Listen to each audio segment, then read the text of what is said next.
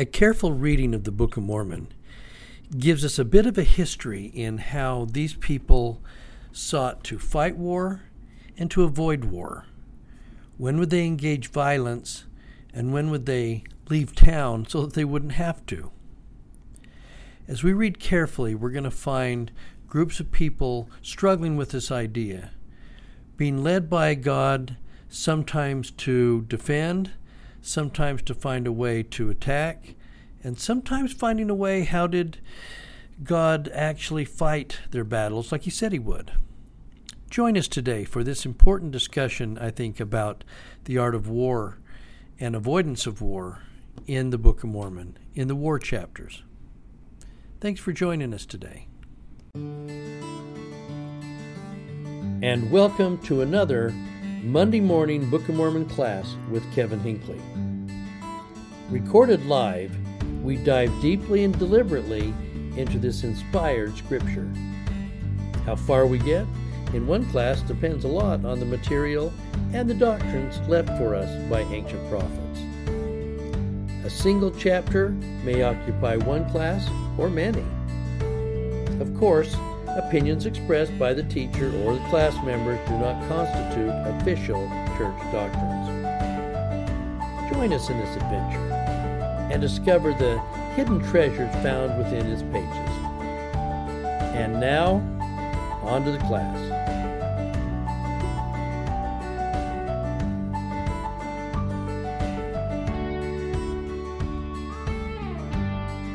And welcome to today's class. Obviously, this class is going to sound a little bit different because after we went ahead and had the class and had a great discussion, we had some audio difficulties, and we're having a hard time capturing what it is that we actually said in class. So I'm going to go back over the important points of this class because I think this is quite an important one as we start talking about the stripling warriors in the Book of Mormon.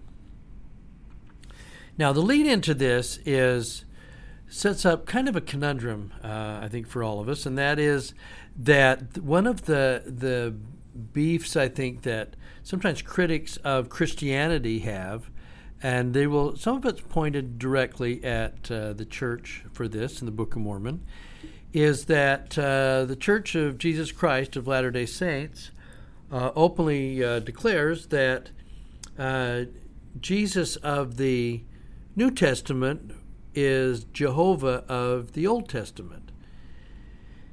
And we believe that's the same God involved. This is God descended in the New Testament. Well, the problem for unbelievers and those that would be critical of Christianity has often to do with the idea that this God of the Old Testament, who seems angry, he seems jealous, he seems prone to violence, he seems prone to instructing his prophets to be violent.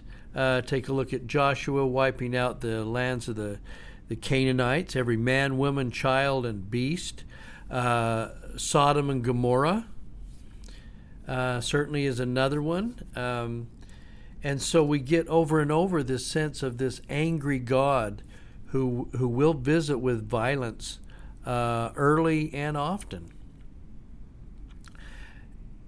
And even in the Book of Mormon part of this, we get that they are worshiping Jesus, but that this Jesus of Nazareth is the same one that at his death and crucifixion, he causes whole cities like Zarahemla to be destroyed. And again, this God of turn the other cheek and recognizes the sparrows when they fall and seems to be a very non-warlike peacemaker while he walks on the earth, and even maybe after his resurrection. Pre-incarnation, he's destroying cities and angry, and prophets believe that they're supposed to kill in his name. And we don't know what to do with that. That's a challenge about how we balance those two. Now, we get we get a sense, though, because God is going to say also to his prophets, certainly in the last dispensation and later in the Book of Mormon, he's going to say, I will fight your battles. Now, watch really closely how God will go to great lengths to not have to visit with violence. He will do everything possible to avoid that, it appears. And a really good example of this is we're going to start today by taking a look at going over to 2 Kings chapter 6. Now, this is interesting because this is a story that we know partly. We've used this. I've certainly used this, but we know the first part of the story, but very rarely do we ever quote the second part of the story. So it leaves us with one impression, but then it's actually leading towards another. Let me show you what I mean on this. 2 Kings says, this is Elijah that comes out in there being attacked by an army from Syria. And we remember it says, when the servant of the man of God arose early in the morning and went out, behold, an army with horses and chariots were all about the city. And this young servant says to Elisha, Alas, master, what shall we do? And he says to this boy, Do not be afraid. And here's the key phrase, for those who are with us are more than those who be with them. Now, that's the Lord of hosts speaking, the Lord of the hosts of heaven. Okay, those that are with us are more than those that be with them. But he also recognizes that he has a servant with mortal blindness and isn't aware of what's available and what could happen.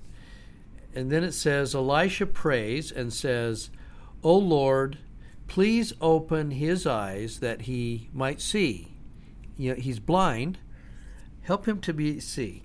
And the Lord opened the eyes of the young man, and he saw. What does he see? Behold, the mountain was full of horses and chariots of fire all around Elisha.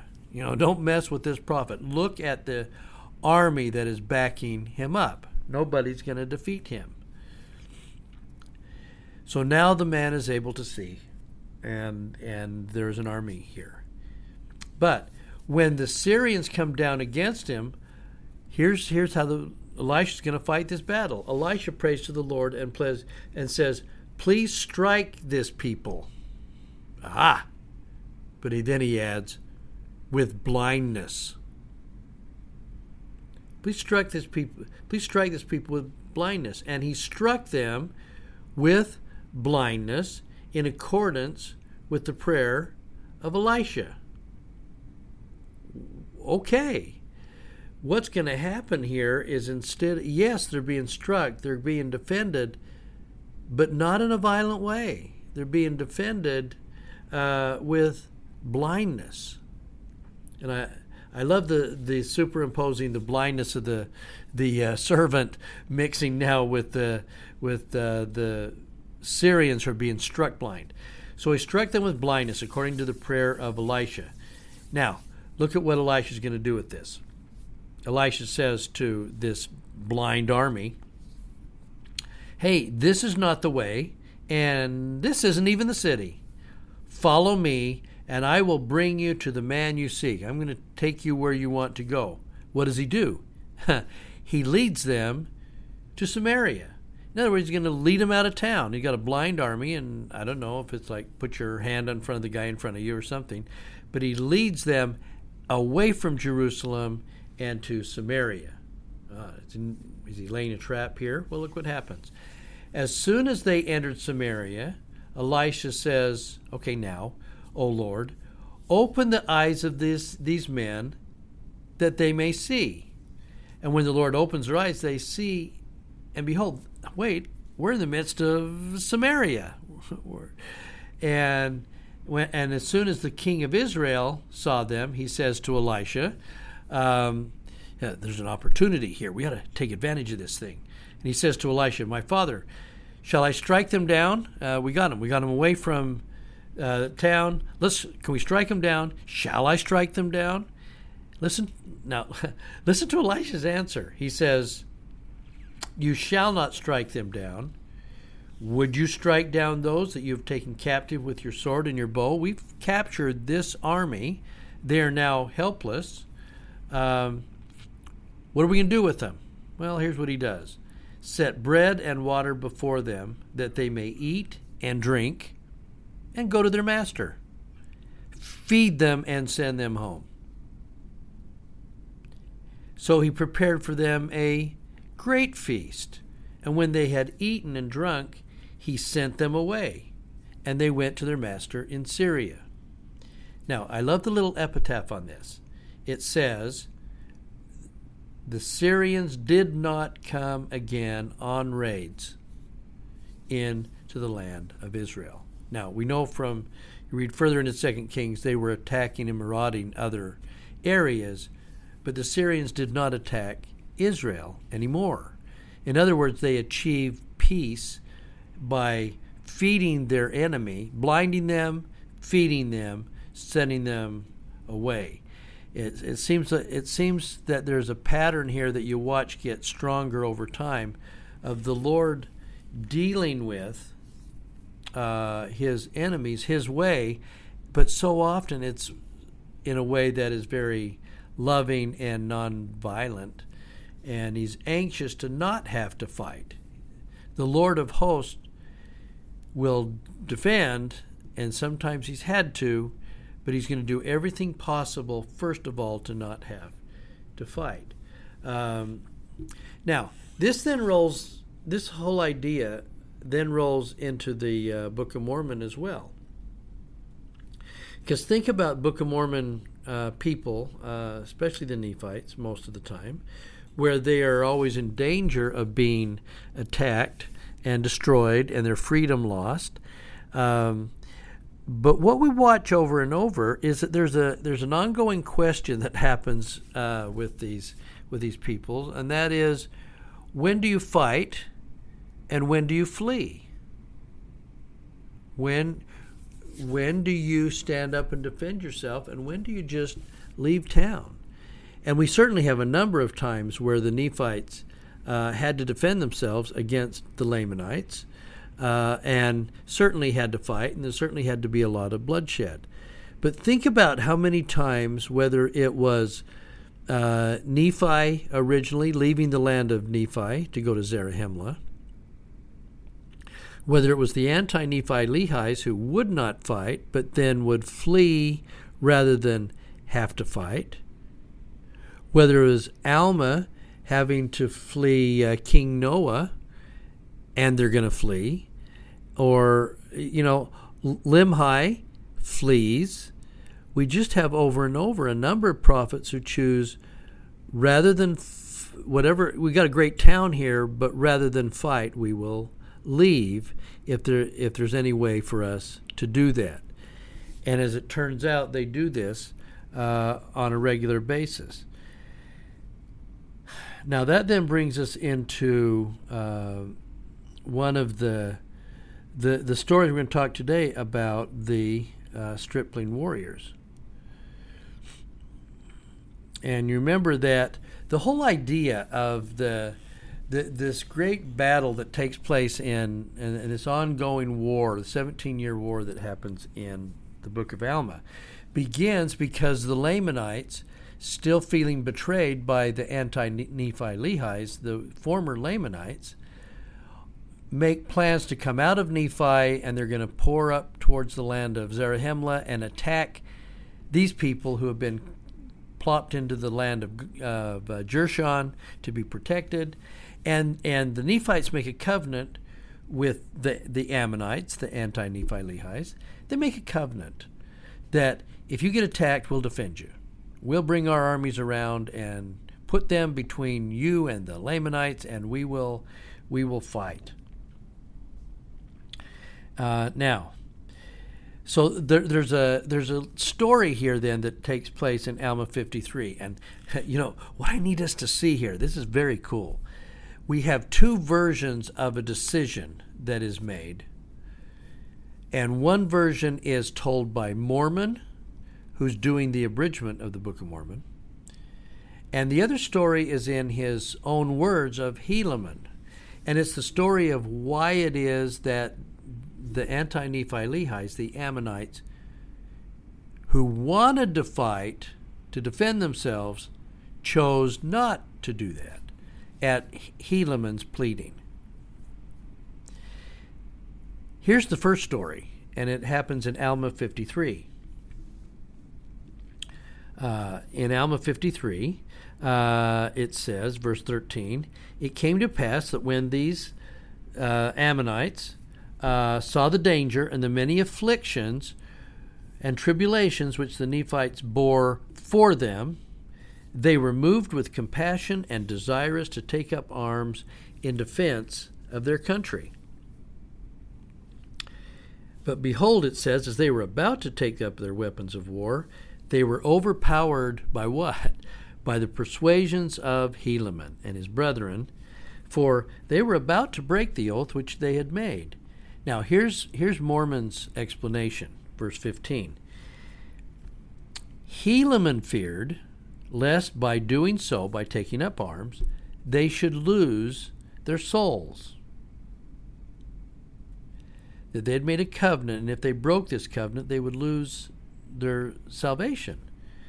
Therefore, all those who had entered into the covenant were compelled to watch their brethren wade through afflictions in this dangerous circumstances of time. They were willing to give themselves up because they didn't necessarily want to see the Nephites having to protect them. And as you recall, then what's going to happen is there's kind of a loophole in the plan here. "Behold, it came to pass that they had many sons who had not entered into that covenant, and they would not take up the war to defend themselves against their enemies. Therefore they could send their sons. Therefore they did assemble themselves together at this time, and what they decided to do was, as many were able of these sons, these boys, they were able to take up arms, and they called themselves Nephites." Now, what's happening here is they're now making a new covenant. This is a new promise where our fathers made a covenant not to fight. We're going to make a covenant to fight, to defend, and protect the freedom. But as there is with most covenants, when you take on a new covenant, you agree to do certain things, and you take on generally a new name. A new name expresses that you are now working under a new covenant. And they did take under a new name. Here's the interesting thing. These Ammonites, these young anti-Nephi-Lehi sons, these stripling warriors, say they were able to take up arms, and they called themselves Nephites. Isn't that interesting? We're no longer going to be called anti-Nephi-Lehi's. If we're going to be fighting, our covenant is going to be we are Nephites. And we will do what Nephites do, not what Ammonites do. And that is to fight. And what's their covenant? It says they covenanted that they would never give up their liberty, but they would fight in all cases to protect the Nephites and themselves from bondage. Now, that's the story we get in Alma 53. This is Helaman's talking to them and persuading the fathers not to fight, but allowing the sons to make a new covenant to defend, which would be very helpful to the army right at this moment. But in Helaman's own words, if we hop over to Alma 56, we're going to find out that Helaman, has a different motivation for why he did not want to fight. And what he's going to do is he's going to write a letter to Mormon, Captain Moroni, and explain what's going on with these Ammonites, who are now called Nephites. But he has a different motivation for not wanting their fathers to fight. In verse 6 of Alma 56, he says, "And now, Mormon, or Captain Moroni, ye know concerning the covenants which their fathers had made, that they would not take up their weapons of war against their brethren to shed blood. But in the 26th year, when these fathers, these people saw our afflictions and our tribulations, they were about to break the covenant which they had made and take up their weapons of war in our defense." Now, listen to his fear. And I think it's an interesting one. "But I would not suffer them," Helaman says. "I would not suffer them that they should break this covenant which they had made, supposing," and here's the logic, "supposing that God would strengthen us, insomuch that we should not suffer more because of the fulfilling of the oath they had taken." Now, let me read that again. "I would not suffer them that they should break the covenant they had made, because I believed that God would strengthen us, give us strength and power we didn't naturally have, would protect us, would lift us, supposing that God would strengthen us insomuch that we would not suffer more." We're going to be blessed because we are protecting these people who made the covenant. And if we allow them to break the covenant, we're not going to have the strength or ability that we really need. We will be better off by fighting and they keep their covenant than if they fight alongside us and break their covenant. Because he was so worried that the breaking of the covenant would actually weaken them in some ways or withhold some strength from them. So it's kind of almost a self-protective thing. I need them to not fight so we'll be stronger. And we'll take the loophole that says our strength will be that their sons will fight with us. But even if the sons didn't fight, we will be stronger because they kept their covenants. Now, there can be a long discussion here, brothers and sisters. There really, really can, about are we stronger? Are we strengthened? Do we receive blessings from God that we wouldn't normally have, and strength and ability that we wouldn't normally have, because we're going to protect somebody who is making a decisions to do what they do? It's a good question, but it's obvious that. And we don't even know necessarily if this is true, if God would have protected them less or strengthened them less if the Ammonites had broken their covenant. But what we do know for sure is that Helaman believed it, and Helaman acted on it. And part of the decision-making that was going on here was based on the idea that Helaman needed them not to fight, persuaded them not to fight. They chose not to fight, on the idea that the Nephites would be stronger if they kept that original covenant of pacifism, non-fighting, right? Okay. Now, so then we take these 2,000 stripling warriors. A stripling, by the way, in the 1828 Webster's Dictionary, a stripling is a fast-growing tree, small sapling. Sapling would probably be better than stripling. It's a small tree, and it's growing quickly. How young were they? Well, if we go back and we look at the original battle that caused the anti-Nephi Lehis to have to leave the land of Nephi, is because they were being slaughtered because they wouldn't fight. Now, that original slaughter, if you look at the chronology in the Book of Mormon, it's going to suggest that from a timeline, from the moment that the 2,000 stripling warriors are taking up arms, That timeline is 13 years ago. That original slaughter is 13 years past. So this is 13 years later. Now, if these striplings, if these saplings, if these young boys were going to be in their teens, maybe somewhere between 13, 14 to maybe as old as 18, 19, 20, something like that, okay? We're talking about moments that are 13 years ago.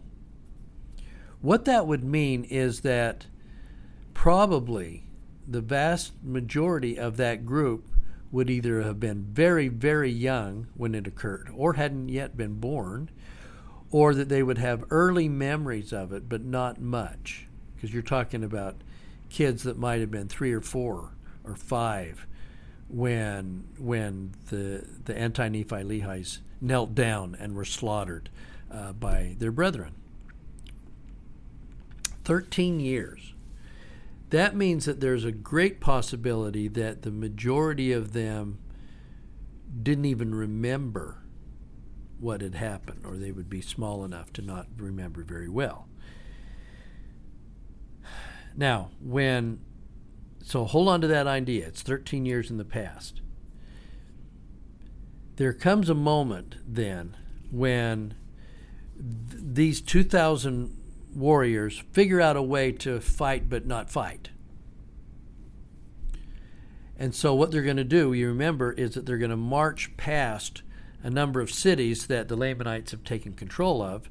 They're just going to march past with provisions. These guys are starving under siege in these cities. They're just going to march past. We got food. We're on our way somewhere else, and we're just going to kind of be obviously marching right past your town. And we're young. And so the word goes out in these cities that this young army with all kinds of food is marching past. And you remember what they do. The strongest army pours out of that city. We can quickly overtake these guys, destroy them, get the food, and get back to town. And that's what they do. But it turns out, so they start to follow the stripling warriors and Helaman, who then lead them on a long goose chase, who lead them away from there, but not fight them. They're doing everything possible to not fight. How can we pull them out of the city and reclaim the city without having to fight? This is one way we'll do it. We'll do it by deception. So they're going to follow, and they follow. And then remember that the Nephites under Antipas start following them. So we have the army of Antipas following the Lamanites, who are following Helaman's army. The great goose chase. And at some point, though, the Lamanites decide what's up. They're going to turn around and attack Antipas. And then the moment comes for these stripling warriors. Will they fight? And should they fight? Well, as it turns out, Helaman gives them another chance to either fulfill the covenant or make a decision. Now, he says in verse 43, whether they were taken by Antipas, we didn't know. But I said unto my men, we do not know that they halted for a purpose, that we should come against them, but they might catch us in the snare. Therefore, I say unto you, my sons, will ye go against them to battle? Will you fight? For the first time, will you fight? Now I say unto you, Moroni, never had I seen such great courage among the Nephites. I'd ever called them my sons. They were very young. And they said, Father, behold, our God is with us, and he will not suffer that we should fall. Therefore, let us go forth. We would not, just a reminder, we would not slay our brethren if they would let us alone. Therefore, let us go, lest they overpower the army of Antipas. We don't care. But we're going to do this to protect Antipas. Now, he's going to say, they didn't think any more upon the liberty. They thought more about the liberty of their fathers than they did upon their own lives. And then this phrase that we get kind of every Mother's Day, right? Yea, they were taught by their mothers that if they did not doubt, God would deliver them. Now, They rehearsed unto me, he says, the words of their mothers, saying, we did not doubt that our mothers knew it. Now, I think let's go back to the idea. These guys are young. The original battle and slaughter of the 1,000 anti-Nephi Lehis took place 13 years earlier. I find it interesting that these guys are going to say they rehearsed unto me the words of their mothers, and then they're going to say, we do not doubt that our mothers knew it. Now, to me, that has two chilling possibilities. One is that they knew about the slaughter 13 years ago, not by their own memory, but they knew because their mothers knew it. Their mothers had taught them by tradition.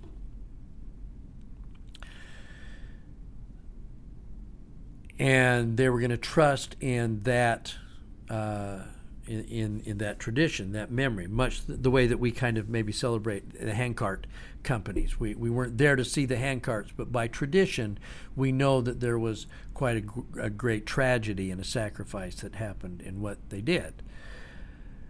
But it also remains, too, that if you just simply do the math, we don't know how many anti-Nephi Lehis came out of the land of Nephi. 2,000 is a lot of boys. And for 1,000 anti-Nephi Lehis to be slaughtered, there were a lot of men and women who allowed themselves to be killed. So that finally raises the age-old question of, for these stripling warriors who knew that their mothers knew it, how many of these stripling warriors were orphans? How many of these boys knew that their mothers knew it? Some because they had been taught at mother's knee and had been taught. Some who knew that their mothers knew it because they were told about their fathers who had allowed themselves to be killed. And how many of these boys possibly their mothers knew it because their mothers had also sacrificed their lives for them, and they had laid down their lives that they might live, in the same way that the Nephites were laying down their lives to protect the anti-Nephi Lehis, and that these boys were going to make sure that the remainder of the anti-Nephi Lehis, and to as much as they could the Nephites, would be protected by trying to defend themselves against the Lamanites with as little violence as possible, but doing the necessary thing. We would not slay our brethren, remember, if they would let us alone. But they're not. Therefore, let us go, lest they overpower the army of Antipas, who is trying to protect us. We don't doubt that our mothers knew. You do everything possible not to fight. But there can be a sacrifice. And we're willing now as Nephites to step up and protect this. The idea of defending is important against those who would destroy and partake of liberty. But brothers and sisters, there are going to be times when we make a decision. And there may be some times when the most kind act we can make against those that have malice on their minds to hurt us would actually be to flee, to not fight, unless it's at all necessary. In so many quarters, this would be seen as cowardice. This would be seen as maybe having a lack of faith. But over and over in the Book of Mormon, we keep getting this story of how do we not fight? If God is going to fight our battles, sometimes what he does, he puts our enemies to sleep. Think Alma. He puts our enemies to sleep and we're able to escape. Not fight and kill them while they're there, but he puts them to sleep or he blinds them and we're able to escape. I think it's incumbent on us as we actually look at the Book of Mormon that these were yes, these were patriots, but they were also men and women of God who strove not to inflict violence on those that weren't ready yet to meet their Maker. They were trying not to do this. And section 98 of the Doctrine and Covenants gives us some similar verbiage about trying to avoid the first offense and second offense. And then if it's the third time, you're justified. But justified is a long ways from that's not ideal. If you decided there was a first offense and a second offense and then a third offense and you still chose not to fight, you would have been justified in fighting. But perhaps more blessed are ye if you continue to not fight and find a way maybe to flee unless it's absolutely necessary in the defense of someone else. I think that's one of the messages that is raised here as part of this. Brothers and sisters, it's my testimony that part of what we learn from the war chapters is not so much how to stand up and fight, but it's how to figure out how to fight as little as possible. That sometimes in our fleeing, we may find that God will fight our battles, but he will simply blind them and then lead them away rather than have to send people unprepared into the next life to have to face the consequences of what they did. I pray that we can do that, especially as we're reading through the Book of Mormon. And I leave that with you in Jesus' name. Amen. And thank you for joining us for another Monday morning class. Hope you enjoyed it. If you have any suggestions about future topics that we could discuss, or if you had any questions concerning something that you heard in the class, please drop us a note. We'd love to hear from you. As always, if you happen to be in the Dallas-Fort Worth area, please come in and join us on a Monday morning. We'd love to see you and identify who you are.